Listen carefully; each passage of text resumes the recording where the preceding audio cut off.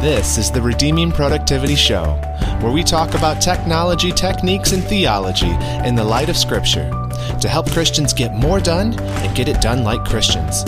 I'm your host, Reagan Rose.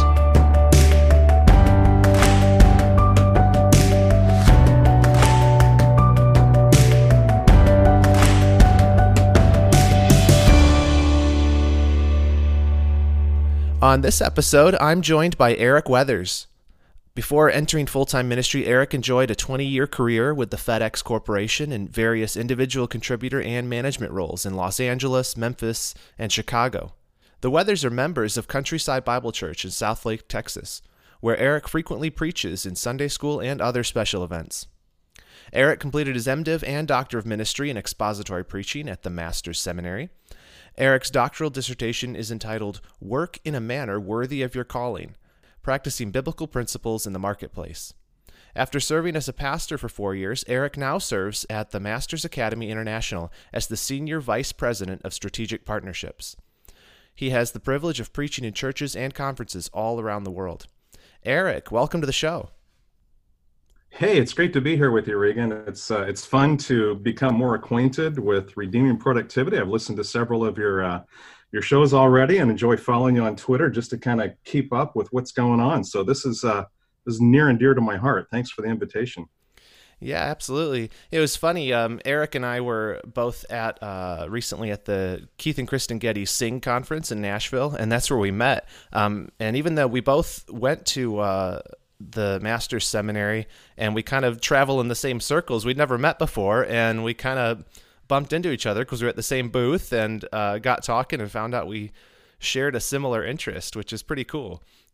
Kind of the main thing I wanted to talk with you about today, Eric, I want to talk about a lot of stuff, but I know your interest in the marketplace, Christians living out their faith in the marketplace is near and dear to your heart.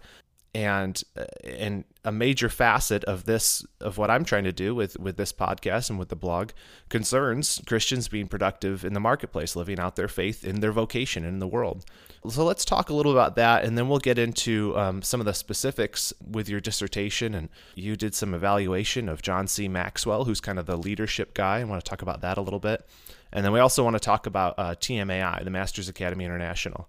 Sounds great. Let's go. All right, so let's get into it. So Eric, what got you interested in thinking about Christians in the marketplace? Wow, a great question. FedEx is one of the most amazing companies on the planet. The training and the quality of instruction there was world class. But, as a believer, probably like most believers, I wanted more. I hoped the Lord would bring another businessman to challenge me to, hone my craft and to mentor me with biblical principles that I could immediately put into place at work. And I searched for books, went to seminars, listened to sermons or looked for sermons teaching on values based on the biblical author's intent. And here's the deal. I wanted to be equipped to effectively serve Christ in the marketplace. And, as expected, most content was man-centered. It was self-improvement. It was the proverbial health, wealth, and prosperity-driven content. Finding biblically sound material was time consuming, and I'll be honest, it was quite frustrating. So apparently the Lord heard my complaints. I was convicted in my doctoral studies to do the exegetical work on the topic, which resulted in my dissertation and then 9 sermons as a result of that dissertation that I preached on. Well, the big title was Walk in a Manner Worthy of Your Calling, Practicing Biblical Principles in the Marketplace. So I guess that's what really got me going. Yeah, there's definitely a need for it. Absolutely. In the introduction to the chapter that I read from your dissertation, you said that the redeemed in the marketplace long for godly mentors to encourage them to work worthily of their calling, which is exactly what you were talking about. So in your experience, from what you read as you were digging into that stuff, do you think that the church is failing to equip believers who live and work in the secular marketplace? What is it that you found that's missing? I think it's a bigger picture than even that. Here's what it comes down to. When pastors fail to preach God's word in keeping with the biblical writer's intent, we call that authorial intent, the Lord's dishonored, and his people don't know how to apply God's word on the corporate clock. I use that terminology frequently in my dissertation. I'm talking about serving Christ while on the corporate clock. And I love the way that Paul laid it out for Timothy. He said the Bible is profitable for teaching and for reproof and for correction, and really, germane to redeeming productivity and honoring Christ in the marketplace. The scripture sufficiently trains the redeemed in righteousness. Here's why. It's right there in the text. So that believers are adequately equipped for every good work, even on the job. So the interpretation of a biblical passage matters because it drives the sermon. Preaching persuades listeners to apply the text. Well, if what's said in the pulpit betrays the biblical author's intent, then the application can produce disastrous results, even on the job. So to your question, here's what's missing. And I developed this further in my dissertation and the sermons I preached. When passages like Ephesians 6:5-9 are preached in context, the context of the book, the redeemed know how to work worthily of their calling, from Ephesians 4:1 and 1:4. And you know what? They're filled with the Holy Spirit in Ephesians 5:18 because they submissively do their work and lead their employees as though working for Christ himself, or as the case may be for the employer, as though managing Christ himself, because he's no respecter of persons in verse 9. I look at it this way. I wrote the dissertation primarily to encourage pastors, and so pastors should preach passages like Psalm 15 with marketplace men and women in the church in mind. This is what's going to affect the marketplace, I believe. King David's question in Psalm 15 is, who can be in God's presence? The redeemed, even on the corporate clock, can be in God's presence because, and it's just 5 verses, I just love it. He breaks it down so simply. Those in the workplace can be in God's presence because they work with integrity, they work righteously, they speak the truth from the depths of their souls. They swear to their hurt, meaning they don't break promises, even if it's going to cause them harm. And they use their money wisely, and they don't get bribed. So I believe that's what's missing, the clear preaching of God's word for the equipping of the saints. Eric, that is interesting. If I'm understanding, you're saying that like the Bible speaks sufficiently to Christians in all walks of life, and if pastors exegete it properly and do the work of applying it and make valid applications with their people's lives, what their actual lives are like in mind, then that is going to speak to the workplace. Is that kind of what you're saying? Like the scriptures is sufficient. We just need to tell people what they mean and how to apply them. Reagan, you said it better than me. That's exactly it. Just faithfulness in the pulpit, because as God's pastors, as they shepherd their people, their purpose is to equip the saints to do the work of the ministry. And the work of the ministry is, it's evangelism, even on the corporate clock, as I said. It's an ability to apply biblical principles at work so that they serve Christ in the marketplace.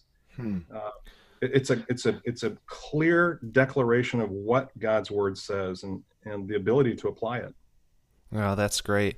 Yeah, and it's kind of sad then that people feel like they have to go and look elsewhere outside of the Word of God, or try to appropriate all these things. Like, okay, so who's written about Christians in the business in the marketplace? Not that those things are bad, but it's in concept. A lot of the application, as we'll get to in some of those books, is not very good and not very biblical. But it's kind of sad that it is so simple. There's some terrific books out there now that men have gone into the details of Scripture, and some of them are diligently working in the marketplace, and they have developed a biblical theology of work that then helps the believers to apply it in the marketplace.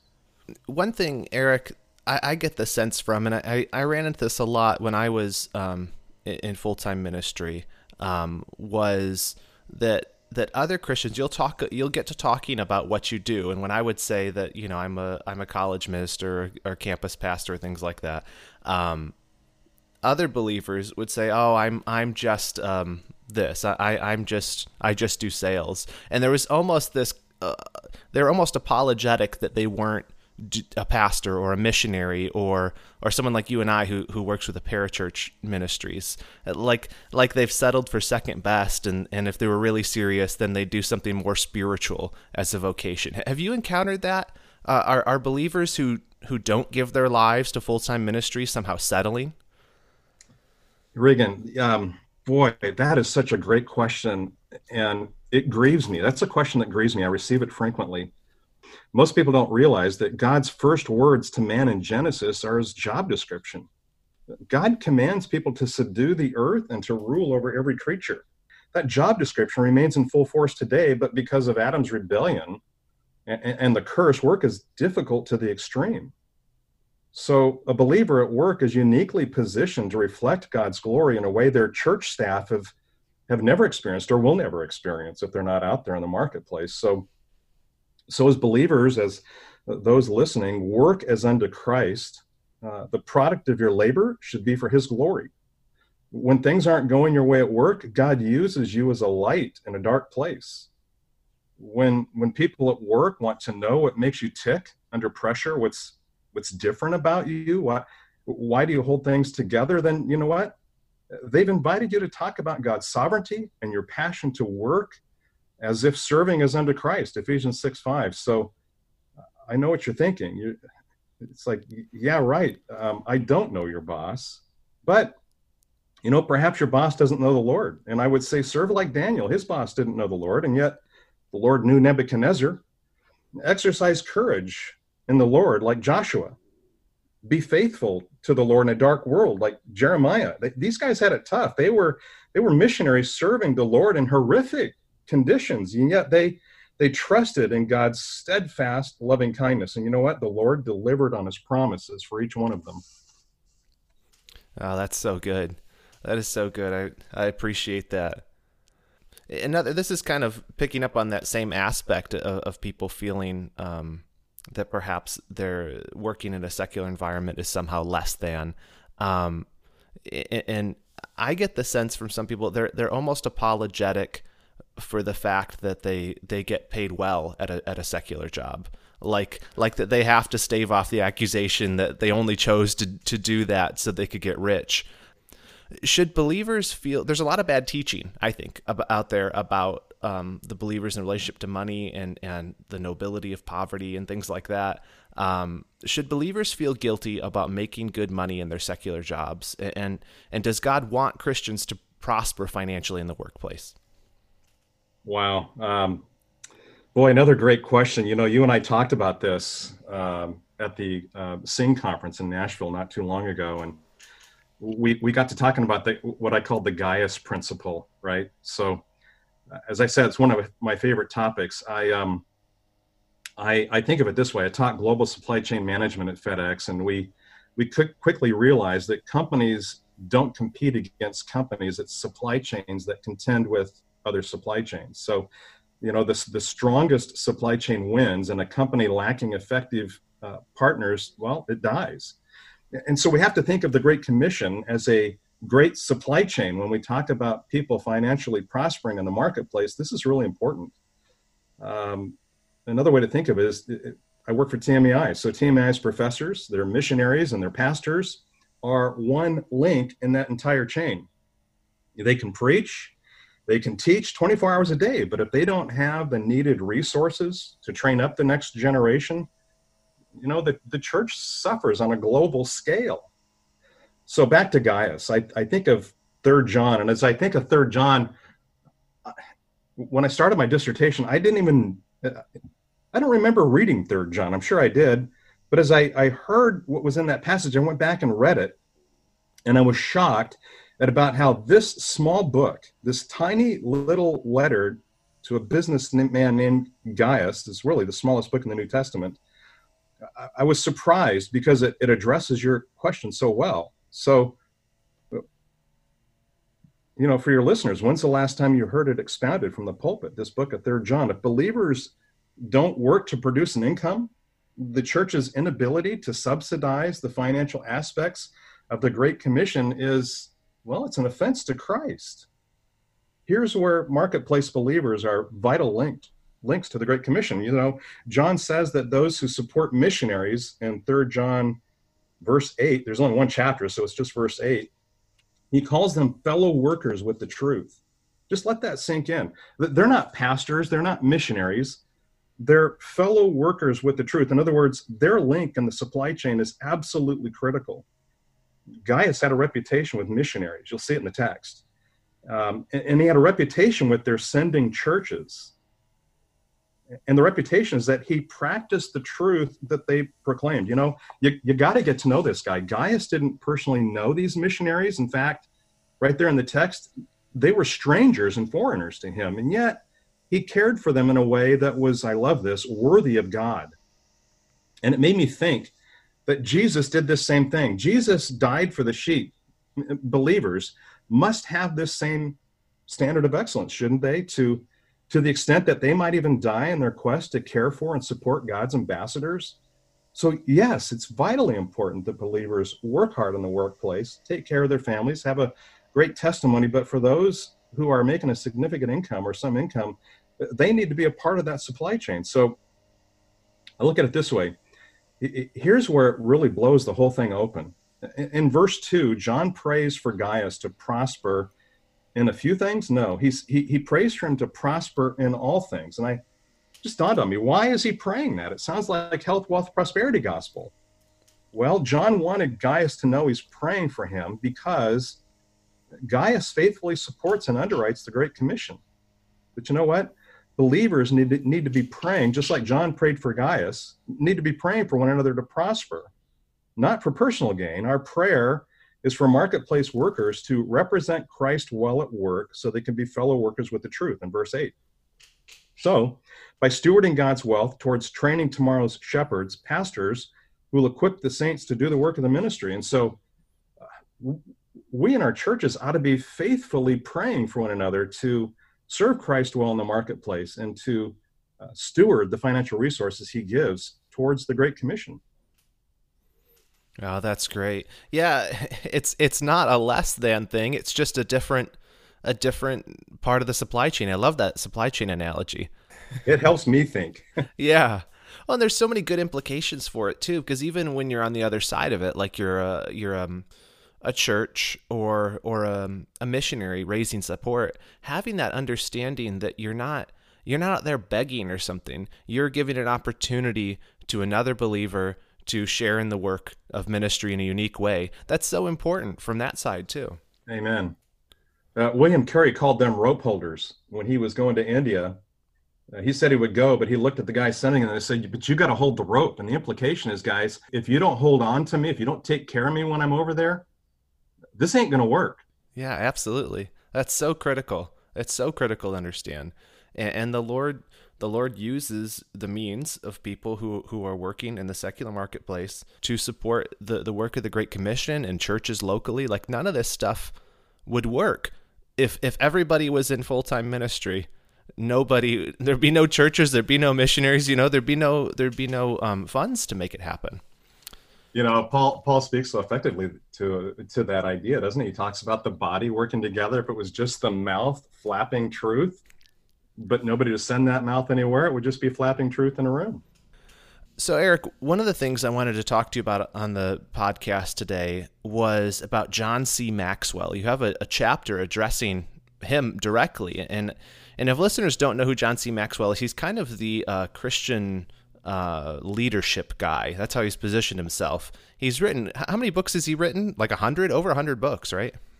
It's significant.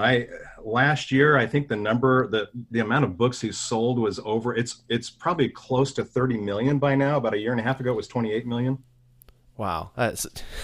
Yeah, he's kind of I remember, I can't tell you how many John C. Maxwell books I've written, but I remember people would hand them to me anytime I was in any kind of leadership position. Like, here's a book you got to check out. And he's kind of the go-to Christian guru on leadership. And you spend an entire chapter kind of going after him. And so who is John C. Maxwell, and what made you decide to address his writing specifically in your dissertation on Christians in the workplace? Dr. Maxwell is a pastor. As you said, he's a world-recognized, world-renowned authority on leadership. New York Times has recognized him as a #1 best-selling author, not once or twice, but I believe at least 3 times. Inc. magazine, now there's a magazine most people in the marketplace are familiar with. Out of 50 top contenders, guess who gets the #1 position on leadership management expertise? Any idea? Would that be John C. Maxwell? Yeah, you got it. It's been said, I don't know if he's the one that says this or if it's just in the writings, but it's been said that he speaks to several 100,000 people a year, and I believe it.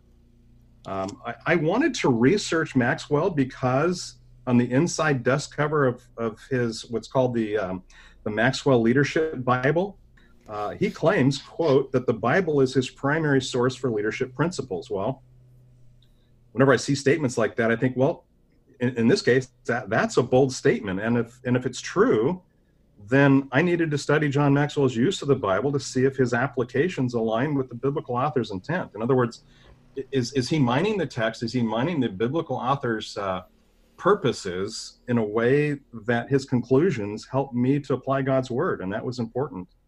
And if he is, then I need to listen. If he's not, then I need to be very concerned.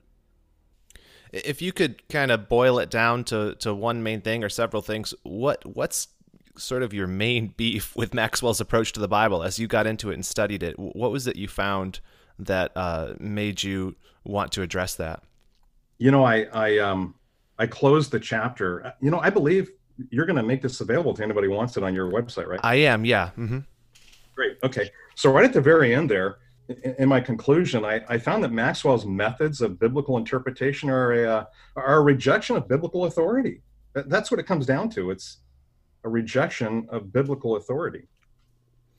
And so what's the danger then for believers who are looking to take leadership principles from him? What's the danger for those who take Maxwell at his word? Yeah. This is where pastors need to be very cautious with the people in his church.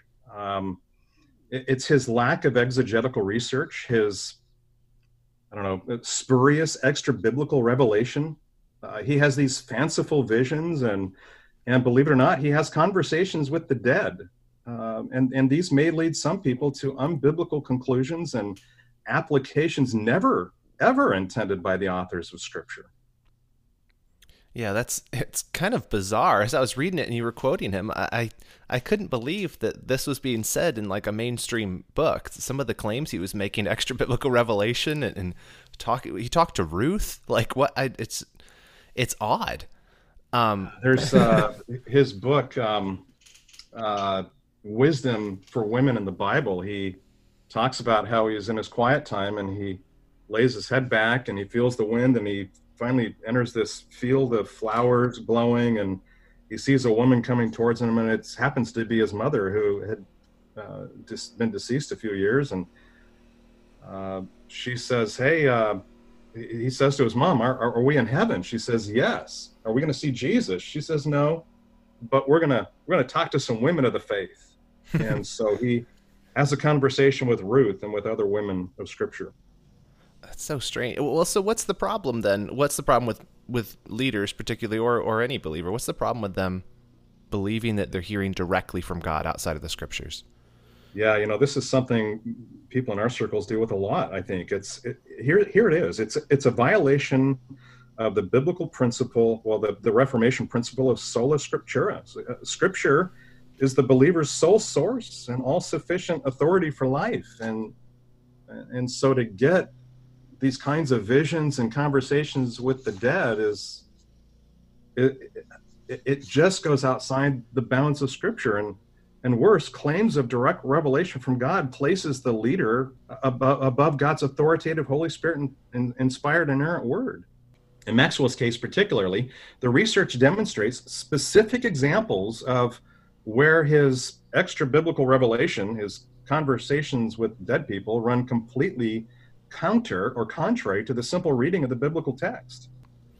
Well, and I think a lot of believers who haven't thought about this, who casually say things like God told me or things like that. You mentioned the word authority a couple times. I don't think they realize that when you make claims that God is telling you things, which we really have no biblical warrant for thinking that God is speaking directly to every believer outside of the Scripture. when you say that, you're setting up a competing authority of revelation. And I don't think people understand the implications of doing that. Yeah, that's right. It comes down to, God, I want you to talk to me, and what I think you're saying, I'm going to take it as what you're saying. And really what it comes down to is this, is we're saying the 66 books of the Bible are insufficient to guide us. Now, we've all heard this before. If you want to hear God speak, read the Bible. And if you want to hear him louder, read it loudly. Let God's word speak into your life. And there's enough there to practice and to try to get to know for a lifetime. We don't need to have some fanciful conversation. And in Maxwell's case, the conversations he had ran completely counter to the biblical account. And I go through various examples of that in my research. Yeah, no, that's so good. And that's really so much of what inspired me to want to start talking about this subject is that issue of authority, not just with competing authorities to the Bible in terms of extra biblical revelation, but even in pragmatically people taking and adopting unbiblical philosophies about business or about how the world runs, which you see all the time in productivity or leadership books, and those things competing against the authority of the Scripture. And I'm convinced from Scripture that the Bible is sufficient. It doesn't mean that we can't take helpful practical things from other books and other things that are out there, but having that foundation, right, that the Scripture speaks sufficiently to how we are to live this Christian life, that has to be our starting place. Otherwise, we're going to get caught up in a million different things, a million different claims, whether they're people claiming to hear from God or from the dead, or if it's just people saying, hey, here's some secular philosophy that's actually is going to be better for you in how you think about work, even though it runs counter to Scripture. Yeah, exactly right. And that was that's really it. That's the crux of the issue. Early on, I just found that the books and messages I was getting were, good ideas, things you could practice in the marketplace, put to practice, but did it really align with God's word? And so that's really where I wanted to do this research. And I found that Maxwell ran contrary to that, like significantly with the amount of writing and speaking it. Another thing I picked up on while I was reading your paper, you had a lot of quotes from Maxwell. And another thing I picked up on was how he defined success. He didn't go out of his way to define it per se, but he seemed to write a lot, almost braggingly, about how many people he had fired when he came into new churches, or how many congregants the church grew in, and how much money they took in, and how that was better than the year before. And these were all his metrics for success in Christian ministry. Aren't these the world's metrics of success? Like, shouldn't ours be different? How should a Christian leader or a business person, how should we be judging success in our own lives, or in the churches we lead, or in the if we're leading a business? What's our metric for success? We both maybe had a professor at the Master's Seminary who said that repetition is the key to learning. Yep. Maximus, I believe, was our Greek teacher who said that. Yes, so that's right. Borrow from Maximus here. And, I like the way Paul defines success. And we've already kind of talked about this in Ephesians 6:5-9. They work as unto the Lord. So working as unto the Lord is that which leads to success. King David, again, repetition. King David defines success for the redeemed in Psalm 15. As I said a moment ago, they who have the characteristics to be in God's presence are successful because their lives are filled with integrity. They work righteously. They speak the truth from the depths of their soul, and they swear to their hurt, even to the point where it's going to hurt them. They keep their promises. Forget the ironclad, 100 lawyer documents to tidy things up and to hold people accountable. They have God holding them accountable. And, they're people that use their money wisely. They can't be bribed. And so I would say that these are the people who are successful from a biblical standpoint. And as you serve Christ in the marketplace, the rest falls into place. And I don't want to make it sound so simple, but you know what? I just firmly believe honoring Christ in the marketplace is what brings success. And I'll be the first one to admit, because there's probably people in listening to this, or will be people listening that know me personally, and let's say, well, but he didn't model it that well, and I knew him, and you know what? They're right. These are things I wished I'd have known. I didn't know a lot of this stuff until I dug into it myself, which is, I wanted to know these things, but who was teaching it? So here we are, and I can't go back in history and relive this thing, but prayerfully I can encourage others to really know God's word and apply it in the workplace. Yeah, absolutely. I just think that's so critical. In fact, it'll probably, by the time people listen to this, come out. I'm doing an episode entitled "Ruthless Integrity," and it's basically about that whole thing of your primary goal is to honor Christ in all that you're doing, and the detail, and that is actually going to, in most cases, make you better at your job or whatever you're doing. But more so, that's what's most important in all of it. Whatever it is that you're doing in all that you do, you're doing it to glorify God, right? And if you're not doing that, then you're failing. You could be doing great at business, but if you're not doing it to glorify God, you're failing. Eric, I wanted to talk a little bit about TMAI too. That's the Masters Academy International. And nowadays, that's your primary vocation, right? Working with the Masters Academy International. Could you tell us a little bit about TMAI? Sure. Yeah. I guess just in a nutshell, we have training going on in 15 brick and mortar countries where we have brick and mortar, but we've extended our training into 70 nations around the world. Think of it this way: TMAI is training more than 2,000 men to be faithful expositors, preaching God's word in their own language, so that the saints in those churches are equipped to make biblically sound disciples, both locally in their church and worldwide. It's a great commission thing. We want to train up saints in their own language to do this. That's so cool. Yeah, I love the ministry of TMAI. It's just so strategic that you start so far upstream, training men to do what we were talking about earlier, is exegete the word of God soundly. And then that just trickles down through discipleship, through pastoring, and that's how you, over time, impact an entire nation. I just think that it really is a strategic mission you guys have. And what's your role? I often ask that question, and in a recent staff meeting, John MacArthur joined us, and he made the comment. He said that TMAI is the world's best kept secret in world missions. And my response was, yes, Pastor John, but we're here to change that. And so it's my privilege to increase the awareness about TMAI. It's a huge blessing for me to meet with individuals and churches, organizations, to demonstrate how we train Indigenous pastors on a global scale. And we're training them to diligently present themselves approved of God as workmen, not ashamed, handling accurately the word of truth. And we've seen the downside of not accurately handling it. Well, we hold them accountable to do that in their studies. That's so important. And I think listeners to this program would be interested in an upcoming conference TMAI is hosting. Could you tell us more about the work and witness using your vocation for gospel impact, that conference? Yeah, let me tell you a little bit about it. We bring in people in industries, various industries that know God's word and serve Him in the marketplace. And some of them, they're not preachers, but they can share a testimony about the Lord's work in their industry. We have doctors, we have lawyers, we have federal judges, we have business people. Unfortunately, our next conference won't be until another year. We're going to be holding it at the University of the Philippines in Manila. We don't have any in the U.S. scheduled.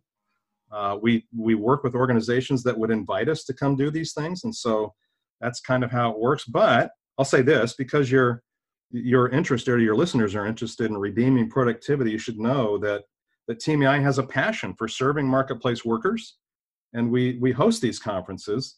And you can listen to the recordings that I've mentioned by visiting tmai.org, and just simply need to click the audio. That's the audio link in the upper left corner of the webpage.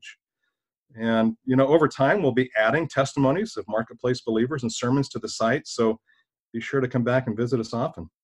Eric, this is just such an important topic, and I'm so glad that you took the time to address it in your dissertation and with us today from a thoroughly and robustly biblical standpoint. I just really appreciate it. Thank you so much for taking the time to join us on the show today. Well, Reagan, thank you for the kind invitation. This was certainly a highlight. So for me personally, thank you for allowing me to come on and enjoy this opportunity with you. You can find out more about the work of the Masters Academy International by going to redeemingproductivity.com/training, or just go directly to tmai.org, or you can click the link in the show notes. And I'll also include a link to Eric's chapter on John C. Maxwell from his dissertation. And please take a moment to subscribe, leave a review of the podcast if you haven't already. And remember, in whatever you do, do it all to the glory of God. And I'll catch you next week on the Redeeming Productivity Show.